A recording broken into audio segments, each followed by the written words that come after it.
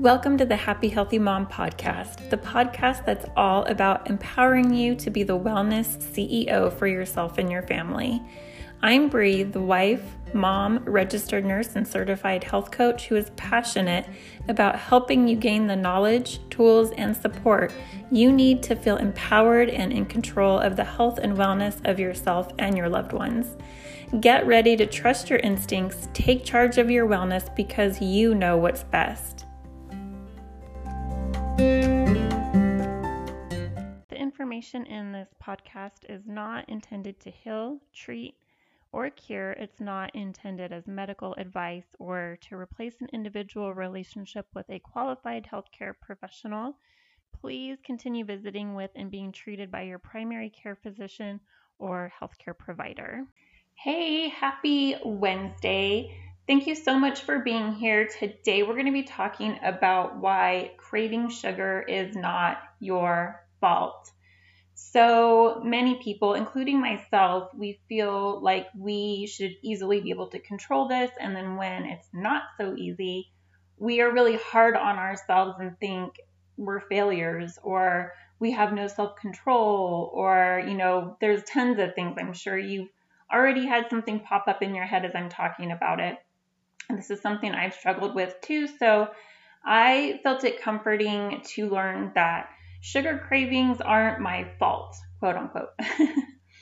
And so we're going to talk about why we're really just hardwired to love sugar and how that used to be really important, but now is kind of working against us, and then what we can do about it. So going way back in time, our ancestors, and I mean from a long time ago, craving sugar and wanting sugar and being able to taste these really sweet things was very important to survival.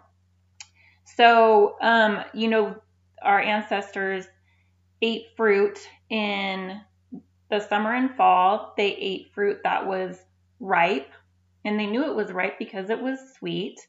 And so ripe fruit meant that they were eating the most nutrient-dense fruits out there.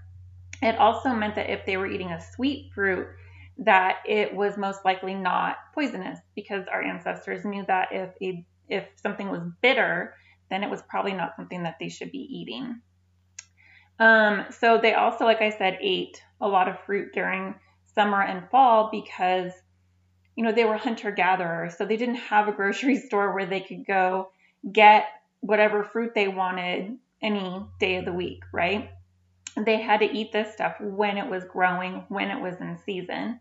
So they ate a lot of it when it was available, which again was summer and fall, but that also helped them put on the body fat that they needed to make it through wintertime. So again, this is really important, and they use sugar as a survival mechanism, right? Our genes and bodies, how they function, doesn't really differ much from how our ancestors' genes and bodies functioned. What is different is what we're doing to our bodies, right? We're no longer hunter-gatherers. We can eat whatever we want by going to the grocery store. We don't exercise as much. We have a lot more toxins in our environment than they did, all kinds of reasons. But our genes and our bodies function about the same. We're wired the same as our ancestors, so that craving for sugar is still in there, right? Sugar also activates our dopamine reward pathway. So we have these chemicals and hormones that control everything in our body. And so dopamine is known as like a happy hormone.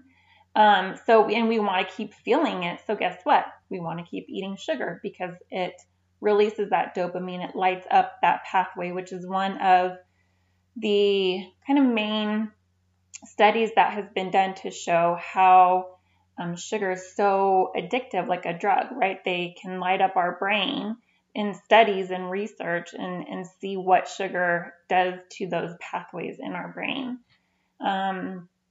And so again, the more that we use it, not only do we like that feeling, but the more that pathway actually needs to be stimulated.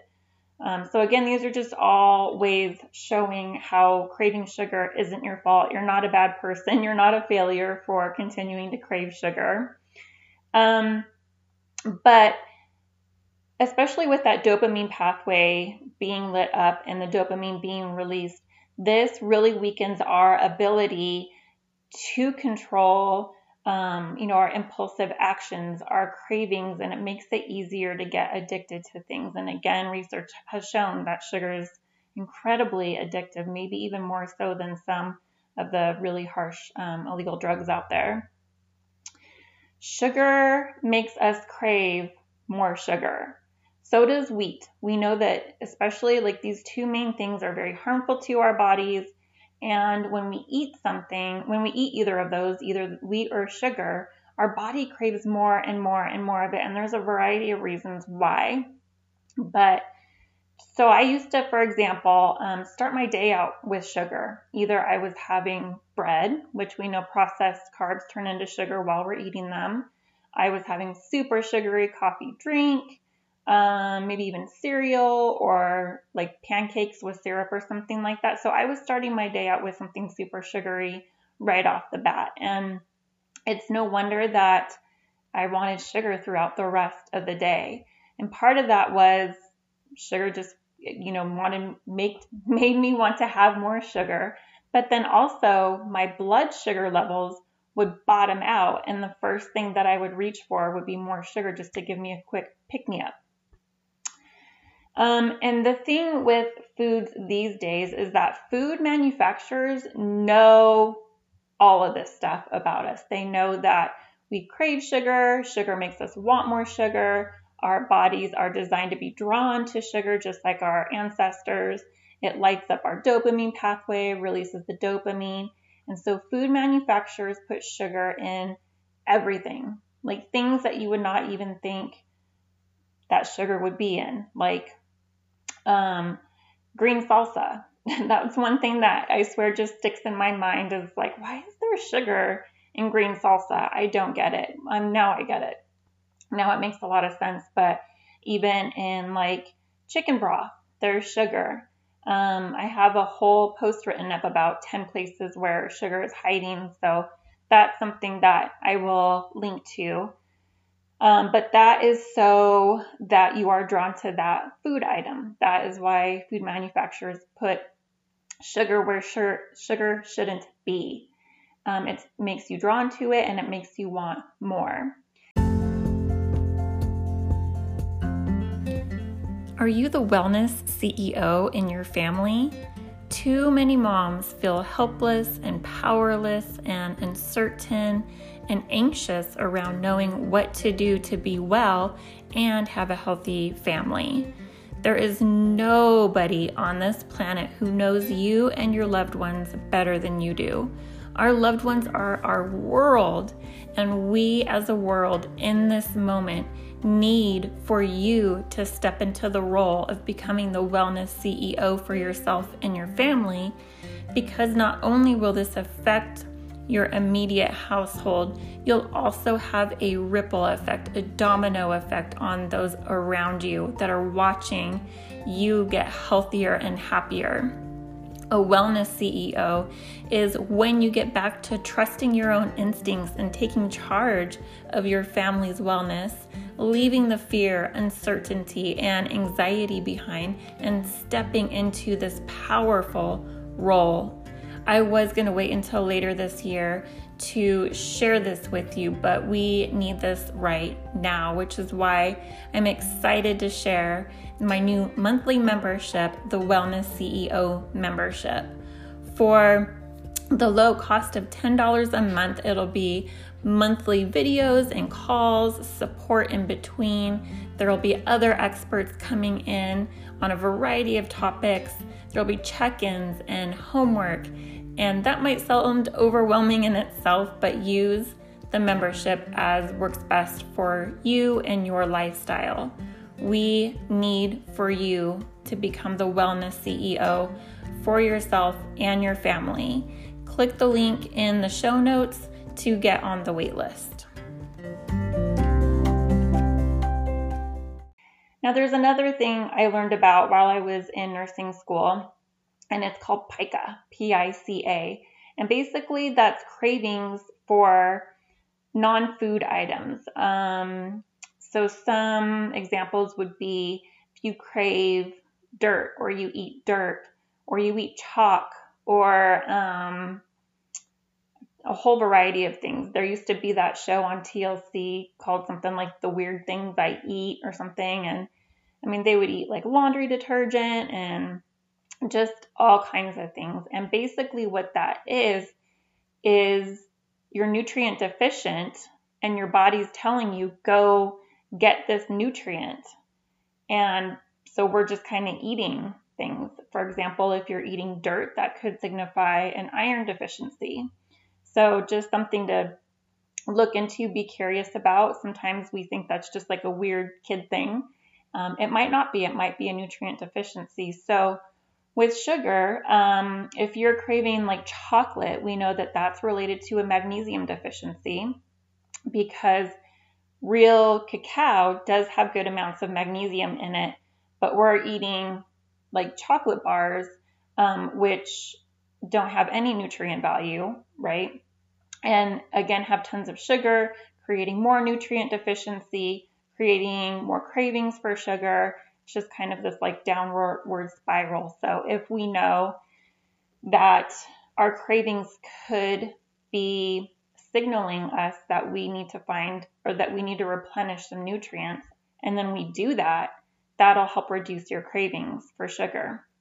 That's what I'll talk about in a little bit too. It could also mean that you're low in vitamin C. It could also mean that you need something emotionally. It's April 1st, 2020. We're all in like quarantine or some kind of self-isolation, staying at home more. Maybe you're bored out of your mind. Maybe you're stress eating or, anxious eating. And so this is an emotional need, but sugar's not going to fill it. Sugar's not going to meet that emotion. Reach out to people. You can still talk to people by phone. If you're listening to this down the road, hopefully we're able to be around people again and we can give hugs and things, but stop yourself when you're about to eat something sweet and ask, what is it that I really need? Do I need to journal? Do I need to take 5 minutes for some self-care? Do I need to make a phone call to a friend and just chat for a little bit? Do I need to read a good book? There's all these things that we can do to address the real issue. So just stop and think about that the next time that you're about to reach for something sweet and question what's really going on here, right? I mentioned that we're wired the same as our ancestors. Our genes are the same. That fact that we're drawn to sugar and sweet is the same. But we've been taught, and it's been quite a while, so for many of us, it's not even something we ever really remember being taught. It's more just like ingrained in our brain at this point, that our bodies are built wrong, or that we're victims to our genes or to quote unquote luck, or that we don't know what we're doing, maybe health-wise or food-wise, because we're not the expert, because we don't have a degree, because we don't have an education in a certain topic or a certain field. And that's all incorrect. So we really need to focus on unlearning this bad information. It served a purpose maybe at some point, but it doesn't anymore. So our bodies are totally not built wrong. Our bodies are built to protect us from illness, from disease, and should we get something, our bodies are designed to heal. So if that's not what our body's doing, it's not that we were built wrong or that something for some unknown reason is going on. It's because of the choices that we're making throughout the day. We're also not a victim to our genes or luck, and this is something I've talked about before.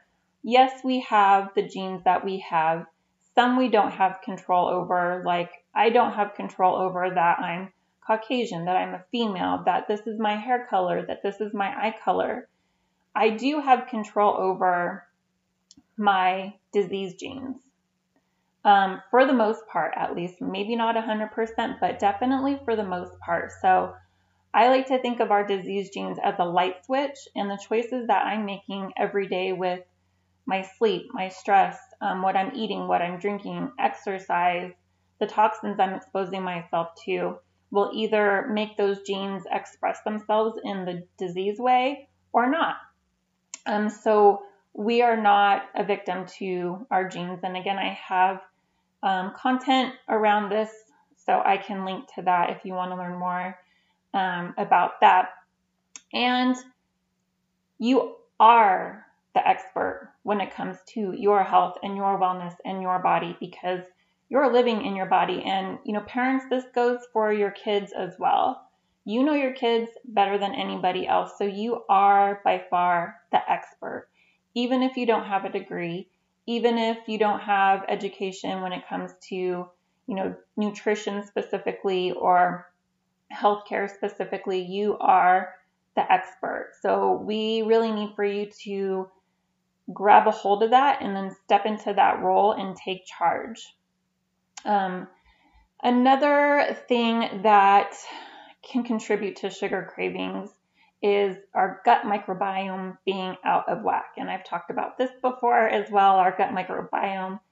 So what we know is that when we get basically overgrowths of certain types of bacteria in our gut, they need sugar to survive.